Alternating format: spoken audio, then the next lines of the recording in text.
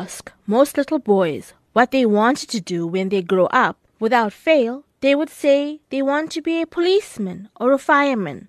This too was the dream of 7-year-old Bala Naidoo, who would sit on the roadside with his friends, watching officers in their dazzling uniforms as they drove into neighboring townships.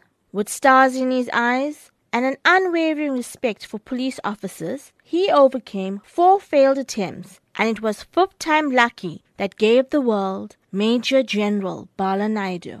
During our school days, we used to watch at that time the police going to Bombay, so they used to raid, and we always wanted to look at it. So there was about 3 or 4 of us that were good friends, and we would always discuss, no, we all want to join the police. And when I left school at standard 8, I wanted to pursue my dream. And then when I went to the police station, they said, nah, you're too young. I was 16. And they said, no, you need to go back and come back at a later stage. And then when I turned 18, and when I went back, they said me, no, you're too small. Your physique is too small. So at that time, he was not built to become a police officer. So I still pursued it. And I think after about 4 unsuccessful attempts, the 5th one I went in and then I was taken. But then I got in at the railway police. And after about 8 years, then we amalgamated with the South African Police Services. And that's how we ended up in this career. The thing that really also drew me to it, politeness of the police, the way they behave themselves, how they sat on the vehicles. There was really something exciting for us at those days. Because you don't see it. You only see it in the movies when the police officers will sit on the top of the bonnet and drive around. But it was very, very interesting. Joining the railway police was a stepping stone for Naidoo,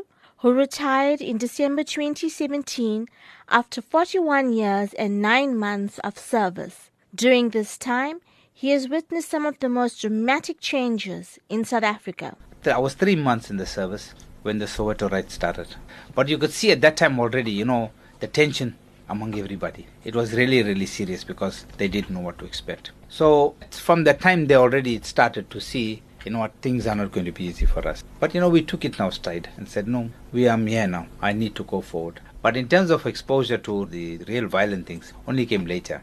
At that time, they were respected as police, unlike now. So at that time, you could make an arrest and the communities will help you. I tell you, some of these cases, we went now into rural areas where we'd go and meet the Indunas and we go to meet our Makosis. And they were very respected, and we always followed the protocol because we respected that channel. And when we follow the channel, you'll see you get so much of cooperation from them that they will tell you, go back to the police station. I will send this man to you tomorrow morning. And next morning, you see the suspect will come with the Indunas policeman to us. So that's the kind of relationship that we built and started working. So, it wasn't so difficult for us. He has also been the voice of the South African Police Services as spokesperson during the change into post-apartheid South Africa. But the difficulty also arose now a little later when I became the communications and the spokesperson. And during that time, there's 3 things that really stand out for me. One was the floods. What was it? I think in 1987.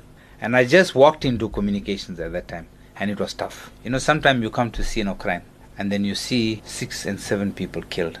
And among the 6 and 7 people killed, you'll find 2 young children that have been butchered to pieces. It's not always good. But that was difficult for us. But sometimes you just put it through and you just have to look past it. Because if you let that put you down, you can't go to the next scene. You can't investigate properly. You can't do anything properly.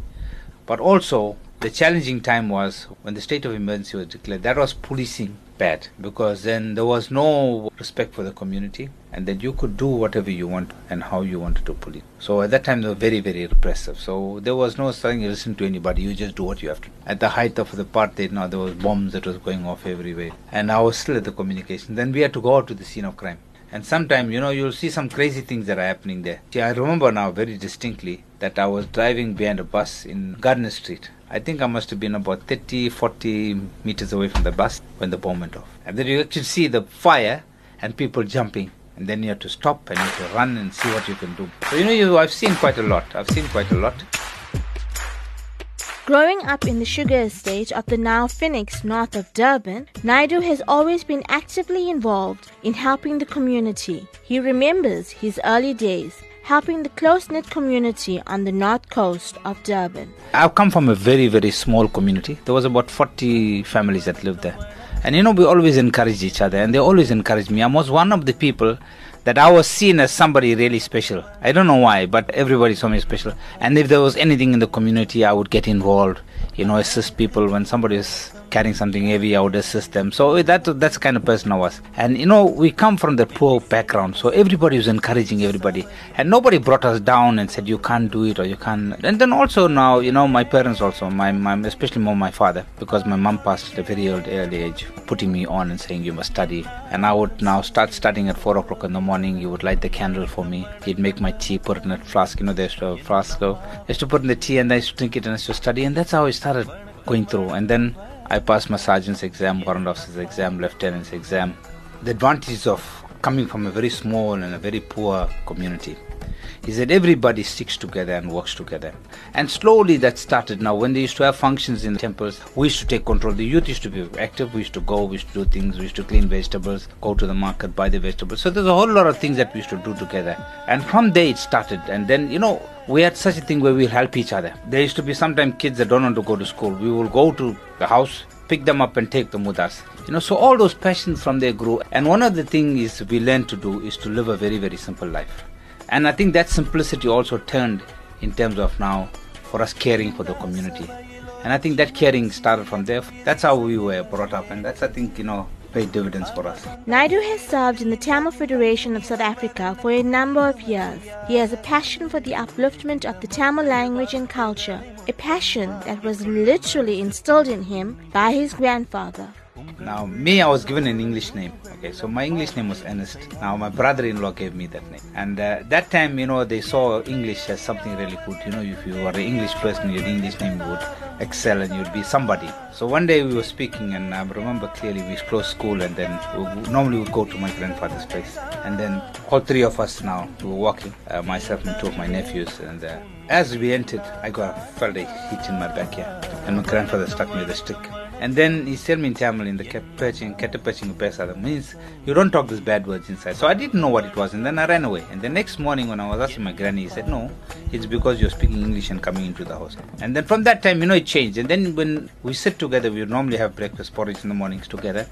And then he said to me, see, you're going to be somebody really different from everybody else. But you will have to, first of all, change your name. You have to change your name because I don't like this name. So that's where it really started off. And then sometime later when I got promoted to a lieutenant, and then I became the spokesperson for the SAPS. Then I changed my name. I think I only used my name once in one of the newspaper articles, and then I said, no, it doesn't sound right. And then I changed it. And from that time now, I changed my name to Bala. So everybody knows me as Bala. I was involved in temples, serving in temple societies. I served with Meabang Child Welfare Society. I served with Playtime Nursery School. I served with Parasati Temple. So it started really there. And then I started slowly moving until Mr. Miki Chetty became the president of the South African Tamil Federation. And then we met. And then I told him, see, I would like to assist you. He said, that's very good. So from there started, and then I became now the president of the Tamil Federation, KZN. And then we started all this program. We said, what do we need to do?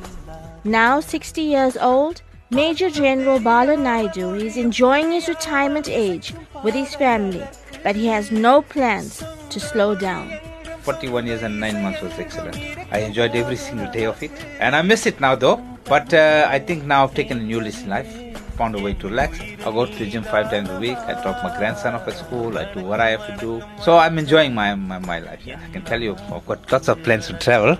So I have not started as yet. And then obviously now, my focus very much on the community. So I'm very passionate about helping people, and now I want to help them. So I'm seeing, and I still got a long way to go. I want to try and see if we can now uplift people's lives.